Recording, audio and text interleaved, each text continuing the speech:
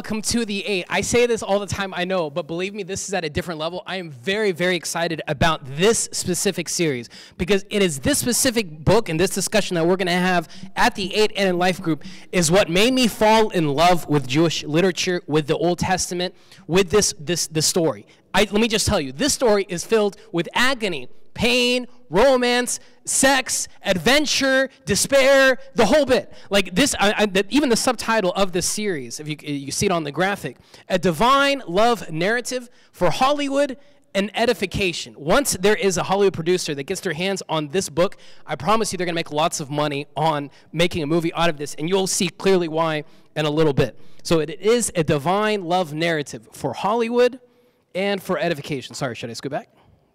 Okay. First question I want to ask. If you open your Bible app, you will not find a book called the Book of Tobit. Maybe some of you are like, Book of Tobit. I think is that, I don't know my Old Testament that well. Maybe it's in one of those smaller books. I don't know much about the Old Testament, so where do I find that? If you open your Bible app, if you open your Bible at home, you will not find the Book of Tobit. So my first question, before we jump into this divine love narrative, why can't I find the Book of Tobit in the Bible? Why can't I find the Book of Tobit in the Bible? The video that we just watched before kind of touched on it. But if we kind of look at the love story, the narrative of Christianity, if we just look, after Jesus was with his disciples and after he ascended, what is clear from ancient manuscripts and in Scripture, that the followers of Jesus would come together to break bread, that they would come together to break bread. And for 400 years, approximately 400 years, Christians did not have a formal collection of something called the Bible. For 400 years, Christians did not have something called the Bible in which we know today. They had collections of random manuscripts of stuff from Jewish literature, some stuff that Paul the missionary wrote. They had some stuff that the first eyewitness John collected. So they had a wide array of different things, but it was never put together in a formal way. So they would come together liturgically and break bread, and they would read some of these manuscripts, some of these epistles, some of these things together.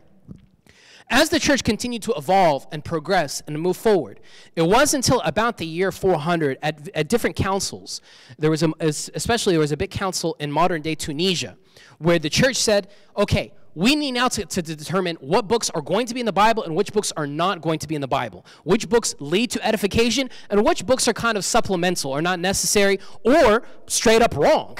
So the church had to come together and determine what books would be included and which books would not. The earliest church, which we know from around the year 400, vast majority of early church leaders understood that the Book of Tobit is essential, is canonical. Canonical means it is the official book that needs to be in the Bible. So the church understood that the Book of Tobit from the beginning is essential. It is part of the Holy Bible. But obviously, if you move forward and look at the printing press and technology, advancement in technology, the Protestant Reformation, just 500 years ago, they said, you know what? There's some books we just want to remove altogether. So this is why the printing press, New King James Version, the Bible that most of us have at home, do not include the Book of Tobit. Hopefully I did not lose you on just some historical background, but I just want us to understand, before we jump into this divine love narrative, why you might not find it in your Bible. So many Reformed Protestant Christians would call this book to be apocrypha or deuterocanonical. These are just fancy words meaning saying they're not canonical, they're secondary canonical. They're kind of on the side. They're not essential. But the fullest version of Christianity, the Orthodox Church, we see this as the Bible. The Book of Tobit is one book in this library, in this collection, and which we know being called the Bible. You know, Father Nathaniel, if we say that we are followers of Jesus and we look at the manuscripts and record that we have of Jesus' life from the perspective of Matthew, Mark, Luke, and John, and we see the actions of the apostles and the leaders of the church, and we see their struggle and push as the church began to move forward, why on earth is the Old Testament a big deal? Like, why? Well, it's especially how God is looked in the Old Testament just looks so mean, and it's so many weird stories. Like, shouldn't we just focus on the New Testament? Like, why all the Old Testament? Like, let's just focus on the New Testament. Valid question. Okay? We're not the first people on planet Earth. We're not the last. We're not the first followers of Jesus, and we're not the last, God willing. So why did the early church in the year 393, in the 4th century, why did the early church say, hey, you know what? I got it. I know what we should do. Why did they all collectively agree that let us bind together the Jewish Bible with all the stuff we have of early Christianity? Why did they decide to bind together the Old Testament with the New Testament? They didn't call it Old Testament. They said, why don't we bind the Torah? Why don't we bind these Jewish manuscripts and let us now staple it together with the New Testament? This gives us the holistic, collective narrative and love story of how humanity is saved. If I look collectively, from Genesis, and if I continue through the records that we have of Jewish manuscript, which is the Old Testament, and I can see how it came to fruition through Jesus, all of this points to the romance. All of this points to the romance of how humanity was originally designed to be full, was originally designed to be an icon of God. But we drifted away, and we see a romance. That God came to save us, to restore us, to redeem us. This is the narrative. This is the love story of the Bible. This is why the early church said, you know what? The Jewish scripture is essential because it gives us the collective view. Now, for us, the beautiful thing about you and me, we do not look at the Old Testament stories as we do like my daughter does. Oh, a story of Noah, it's nice, and the 2 doggies and the 2 whatever. We don't look at these stories in an elementary form. Now, as we continue to progress and mature, now we look at these Jewish manuscript, these Jewish scripture, through a Christological lens. Sorry for all the big words today, but why? What I mean by that? Now these stories, this narrative, I look at it through the eyes of Jesus. If he is the fruition and completion of the entire narrative of humanity and the divine, which is this romance, which is the Bible, now I look at these stories through the lens of Jesus. How do I find Jesus in the story? How do I find edification in the story? Now the lens, the optics of how I view the Jewish Bible is completely different now. Now it's not just purely history. Now it's not just nice stories for fifth graders. Now it is life. Now I see in it, now I view it through the optics, through the lens of a Christological lens. Hopefully I didn't lose you so far. There was an early Christian father by the name of St. Ambrose of Milan. So he is from Italy. He said this in the 4th century. I'm going to paraphrase, but when I was looking at his meditation on the book of Tobit, he's writing about the book of Tobit. He's saying, this book, this narrative, is a reflection of the entire narrative of humanity and the divine. This is a reflection of the story, of the romance between humanity and the divine. It reflects, basically, this story alone reflects what the entire Bible is about.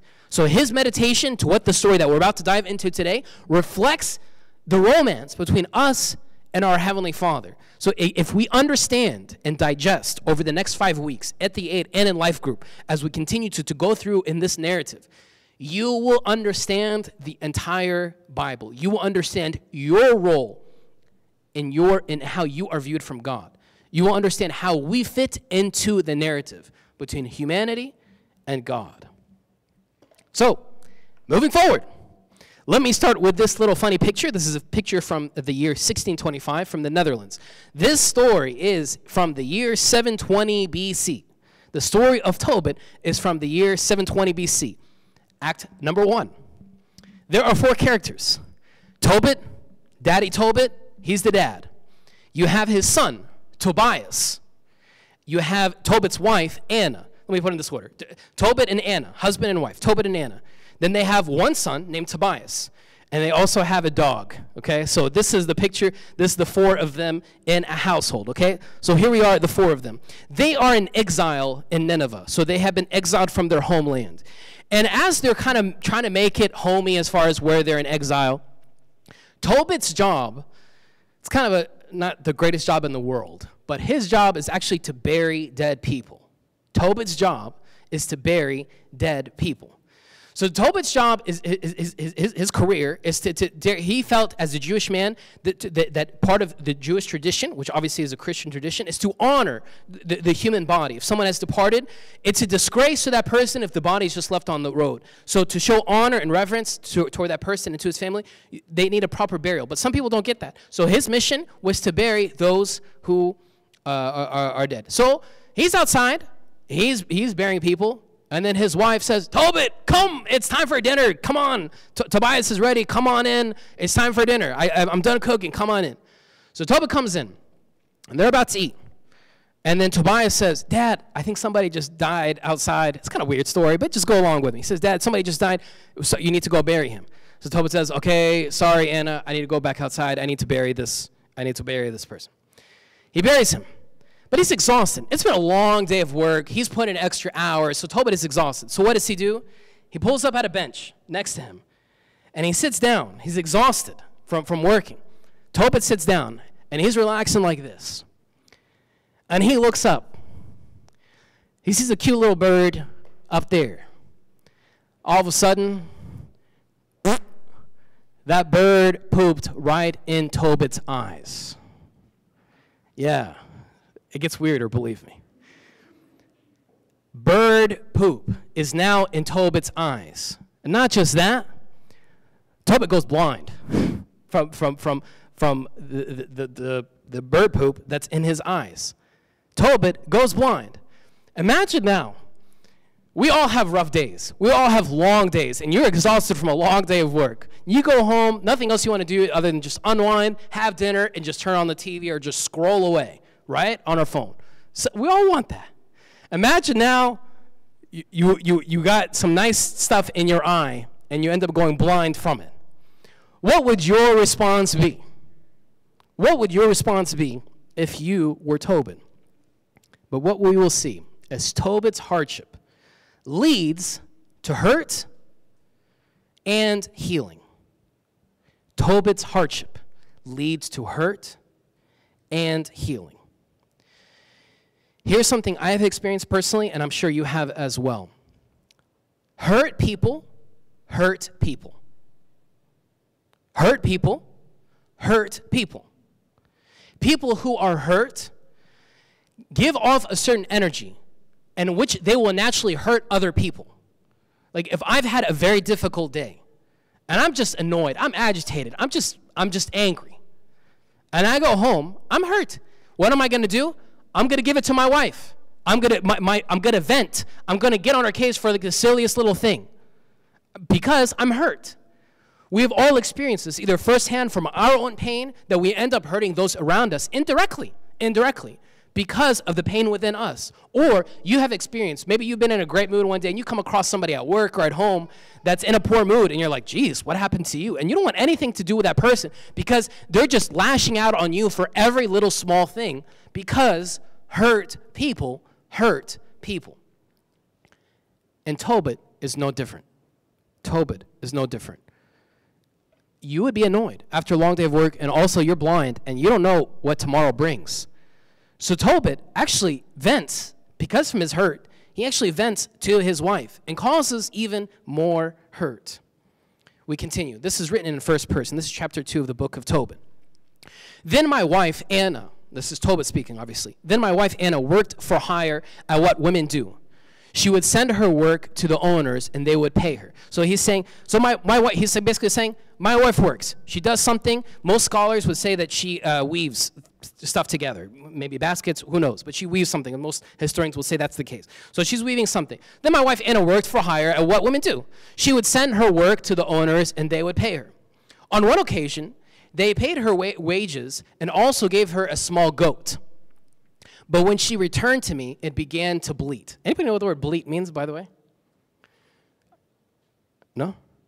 I had to look it up.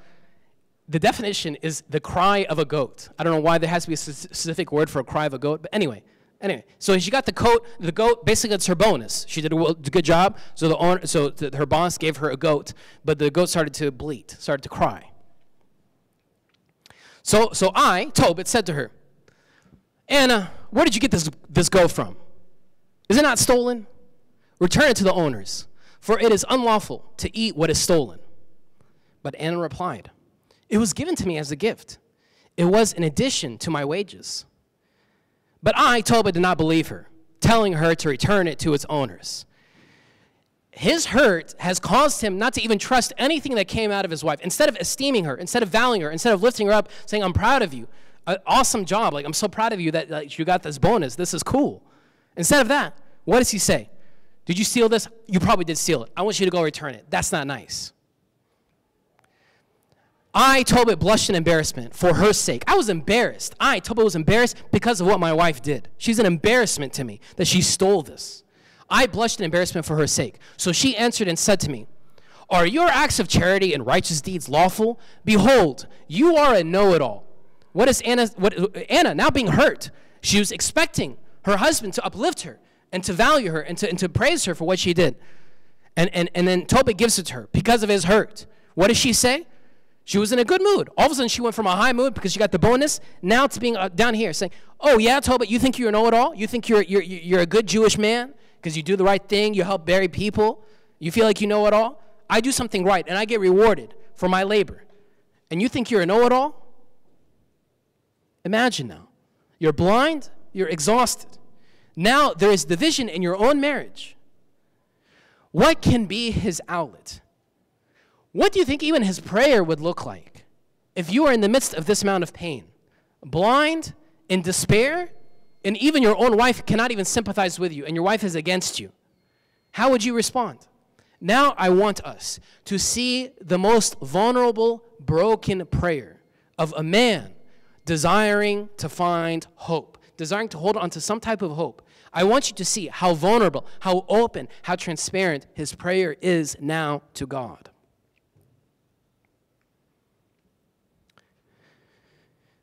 Then I wept in my sorrow, and with pain I prayed, saying, O Lord, you are righteous.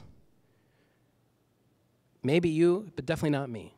When there's pain and despair, I don't open my prayer by saying, Lord, you are the ethic of what is right. You are righteous. I don't begin with that. I jump into venting about my pain. But he begins by saying, you are righteous. He basically sets the order of where he is and where God is. He understands that I am limited and broken, and I am desiring to find life in the uncreated, eternal being, my Father. He understood that right from the get-go of his opening of his prayer. O Lord, you are righteous. So too are all your works. All your ways are mercy and truth. Your judgments are true and just forever. Remember me and look upon me with favor.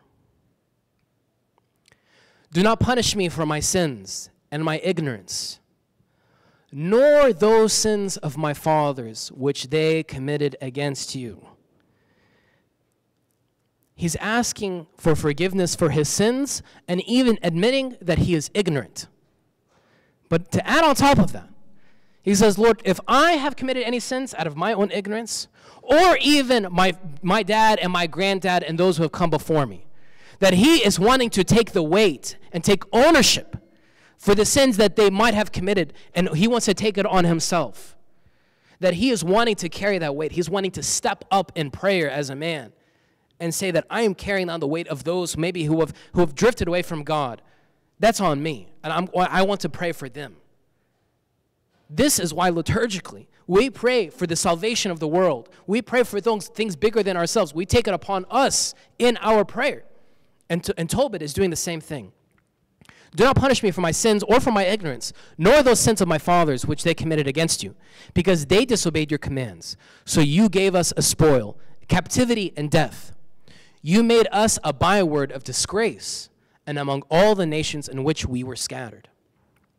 Now your judgments concerning my sins are many, and they are true, because I did them, because I take ownership of my sins. I don't blame it on others. I don't play the victim role. Yeah, I do sin.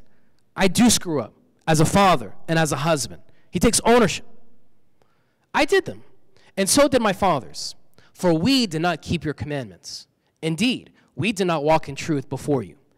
Now do with me as is best before you. do with me as best before you. In other words, liturgically, manage my life as deemed fit. Command that my spirit be taken up, so I may be released and become soil, since it is better for me to die than to live. Time out. Is Tobit depressed? Yeah. Does his prayer sound suicidal? Yeah. It is better for me to die than to live. For I have heard false insults, and there is so much sorrow within me. Command that I be freed from distress, to now enter into the eternal place. Do not turn your face away from me. What I love about his prayer, it is non-a-churchy prayer. He doesn't sit there being blind, being in a massive argument with his wife. He doesn't say, let us give thanks to the benefits of merciful God, the Father of our Lord, our God, Jesus Christ. Thank you. Thank God, thank God, thank God, thank God, thank God, thank God. It's the most non-churchy prayer. It's the most non-churchy prayer. You see his depression. You see his agony. You see his pain, to the point that it is suicidal. His prayer is suicidal. But he wraps it all by saying, manage my life as deemed fit. What gives him the strength, even him being so depressed, what is still rooting him is because he knows his purpose and he knows his identity. He knows who he is to God, his Father. So in the midst of so much despair, he's holding on to that truth. He knows that he can come to his Father with tremendous amount of pain and agony and depression.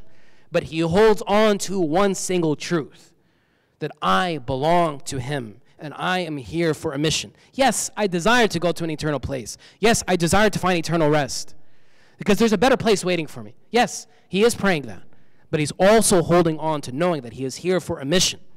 He is here as a sojourner. He is here as a tourist, and he has a mission. What makes him stable in his prayer is knowing who he is to his heavenly Father. I now want to share with you the meditation of the early church. How did the early church elaborate on this prayer? What did the church have to say about suicide and depression about this prayer? I want to share with you the writing of a North African bishop. His name is St. Augustine. And he said this around the year 400 AD. His meditation to Tobit's prayer. Who is so absurd? Who is so absurd and blinded by contentious, strong opinions as to be audacious enough to affirm that in the midst of the calamities of this mortal state, God's people, or even one single saint, does live or has ever lived or shall ever live without tears or pain? Let me break it down because I had to read that 5 times myself, but let me break it down for you, what he's saying. He's saying, who is so absurd? Who is so blinded? Who has enough guts? For maybe the saints who have come before us, the saints now, you and me, and the saints who will come after us. Who has the guts enough to say that we will go through this world without tears or pain? Who is superficial enough to say that we will go through this world without any tears or pain? He's saying, come on, let's be real. This world is tough. This world is painful. Who would sit there to say everything is fine and I have my life perfect? Who has the guts to say that? Who is audacious enough? Who's absurd enough to say that? Who has enough guts to say that? With all the calamities of this mortal world, with all the issues that exist in this world, who has the guts to say that? Who has the guts to say that? St. Augustine continues. For as the same fire causes gold to glow brightly, the same violence of affliction proves, purges, clarifies the good, but ruins and exterminated the wicked. And thus, it is that same affliction the wicked detest God and blaspheme, while the good pray and praise. What is he saying? Just as gold cleanses out dirt and brings out pure gold, that same fire in our world, in our lives, in our struggles, in our pain, in our depression, and our hopelessness, that same fire will cleanse us. The wicked, they will detest God and blaspheme God. God, why on earth have you done this? What have I done to deserve this? They'll point the finger back at God. But the good will pray and praise God. It is so hard. It is so hard in the midst of our pain to say thank God and to praise him. Can we be vulnerable and be open of our hopelessness and our pain as Tobit was?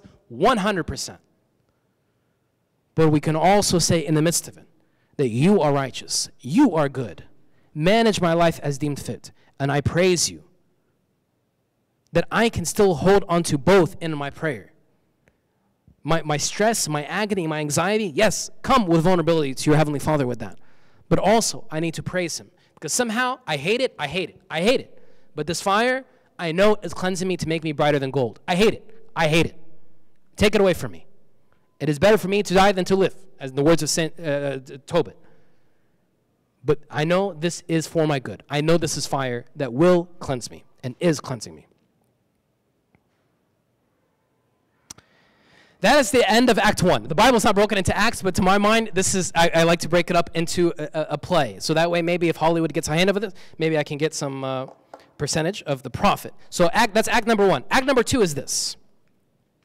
On the same day, in Ecbatana of Media, Sarah now is our, so now we have Tobit, Anna, and Tobias, their son, and their dog. That's Act 1. We put that aside. Now we move into Act 2. You guys with me? Everyone good with me? Sorry, I know this is different than what we've done in the 8 in the past, but I promise you, this is a great story. Act number 2. Now we jump to Sarah. I know this sounds cruel, but to me this is hilarious. On the same day, in Ecbatana of Media, Sarah, the daughter of Ragul, happened to be insulted by her father's maids. She was married to 7 husbands. One more time. She was married to 7 husbands. She was married to 7 husbands, but before they could be with her as a wife, Asmodeus, the evil demon, killed them. Imagine being married 7 times. You finish the wedding, you finish the reception, you go up to your hotel room, and then he dies. Talk about a blow to your to your confidence. Your wedding night, the consummation of the wedding, and Sarah's getting ready, and then boom, she looks on the bed, there's the 7th husband dead. It's a blow. So Asmodeus, the evil demon, killed them.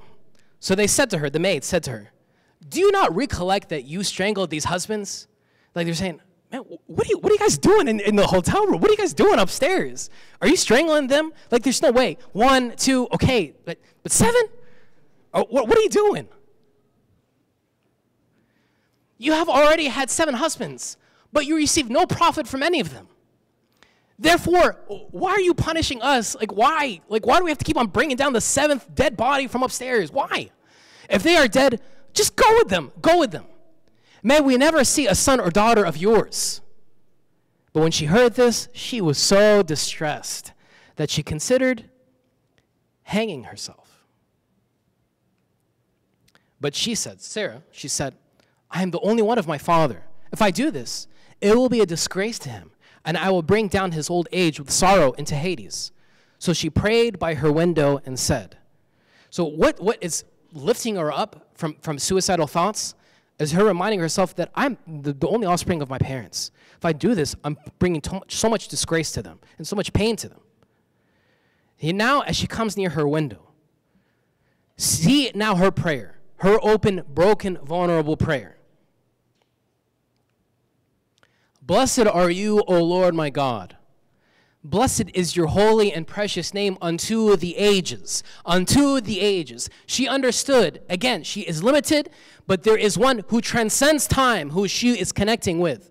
Blessed are you unto the ages. Liturgically, don't we say that? Glory to the Father, and to the Son, and to the Holy Spirit, now and ever, and unto the ages of all ages. Every time we say these words and pray these words, we are admitting that we are limited, but we give glory to the triune God who exists outside of the dimensions of time that you and I know. And this is our opening prayer. Blessed is your holy and precious name unto the ages. May all your works bless you forever. Now, O Lord, I offer myself completely to you. Command that I be released from the land, that I may not hear such disgrace anymore. There's a lot of similarities so far between her prayer and Tobit's prayer. O Lord, you know that I am innocent of any sin with a man. I have not defiled my name, nor the name of my father in the land of my captivity. What is she saying? She said, God, I know you have given humanity. You have given me such a powerful and fragile and delicate gift of sexuality. And I cannot wait. And I thank you for that. But come on. You know that I have honored that gift, that I knew that it is for the union and sacrament of marriage. It's been so tough, don't get me wrong, but I have honored you. I have honored this beautiful and cherished gift that you have given me. I have honored myself, and I have honored you for this beautiful gift of sex that you have given me. I have not done anything wrong with that. You know that I am innocent of any sin with a man. I have not defiled my name, nor the name of my father in the land of my captivity. I am my father's only offspring. He has no other child who will be his heir. Neither does he have a brother close at hand, nor an adopted son that I might keep myself as a wife to him. 7 of my husbands have already perished. What should I live for? But if it does not seem good to you to kill me, command that I be looked upon with favor, and that mercy be shown to me, so I may no longer hear disgrace.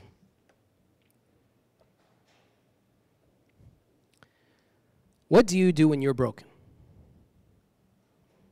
What's your response? Is it an outlet? Is it a habit that you go to relieve that stress, to relieve that pain? What do you do when you are broken? What do you do when life is in the dumps? We'll continue the story, but you will notice that vulnerability of both Tobit and Sarah in their prayers. I love this icon.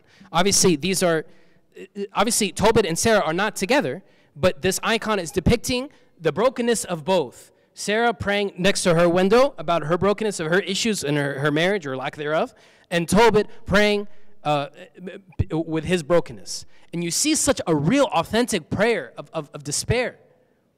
What do you and I do when we're broken? And see how powerful their prayer, their vulnerability, them just kind of yelling out to God.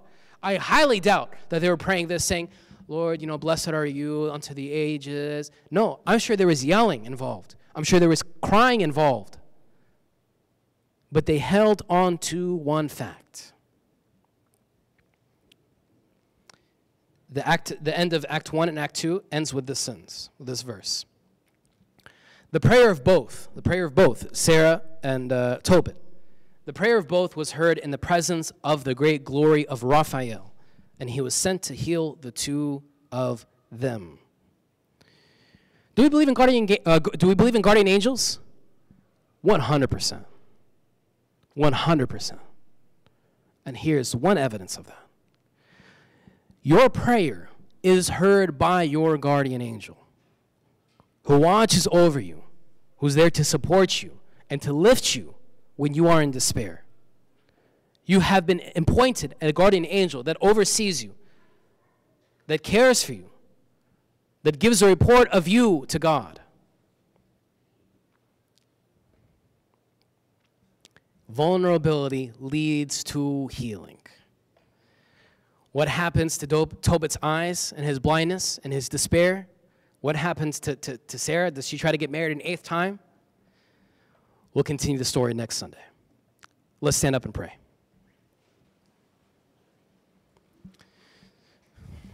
In the name of the Father, and the Son, and the Holy Spirit, one God, amen.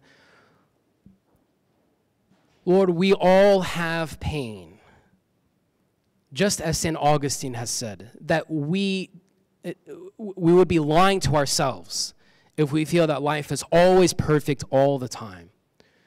But Lord, in the midst of our pain, what is our response? What is our reflex to our pain?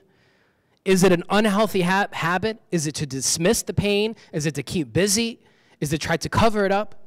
But Lord, we want to come to you with the same spirit of vulnerability as Tobit came to you, the same vulnerability and boldness as Sarah came to you, that in the midst of their pain, they had no answers to nothing. And it's despair upon despair that came to both of them. But they came to lean towards you. They came to cry to you. Lord, some of us in this room are in tremendous amount of pain and despair. May we come to you with a heart of vulnerability to seek healing, to desire to connect to you. Maybe some of us, life is smooth and no issues right now. But as St. Augustine said, it's a matter of time because we live in a world filled with hardships. I pray that for myself and for everyone here, our entire church family, we can build the muscle to come to you. We can build the rhythm to our life, that in the midst of brokenness, we can come to just to talk to you, to be open with you, to come to you with our hurt, with our pain. Because we know, Lord, that you are watching over us. Our guardian angel is next to us to hear our prayers, to support us. Through the prayers of all your saints, Lord, hear us as we pray thankfully. Our Father, who art in heaven, hallowed be thy name. Thy kingdom come, thy will be done, on earth as it is in heaven. Give us this day our daily bread, and forgive us our trespasses, as we forgive those who trespass against us. And lead us not into temptation, but deliver us from the evil one. In Christ Jesus our Lord, for thine is the kingdom, the power, and the glory forever. Amen. Thank you, guys. I want to give a last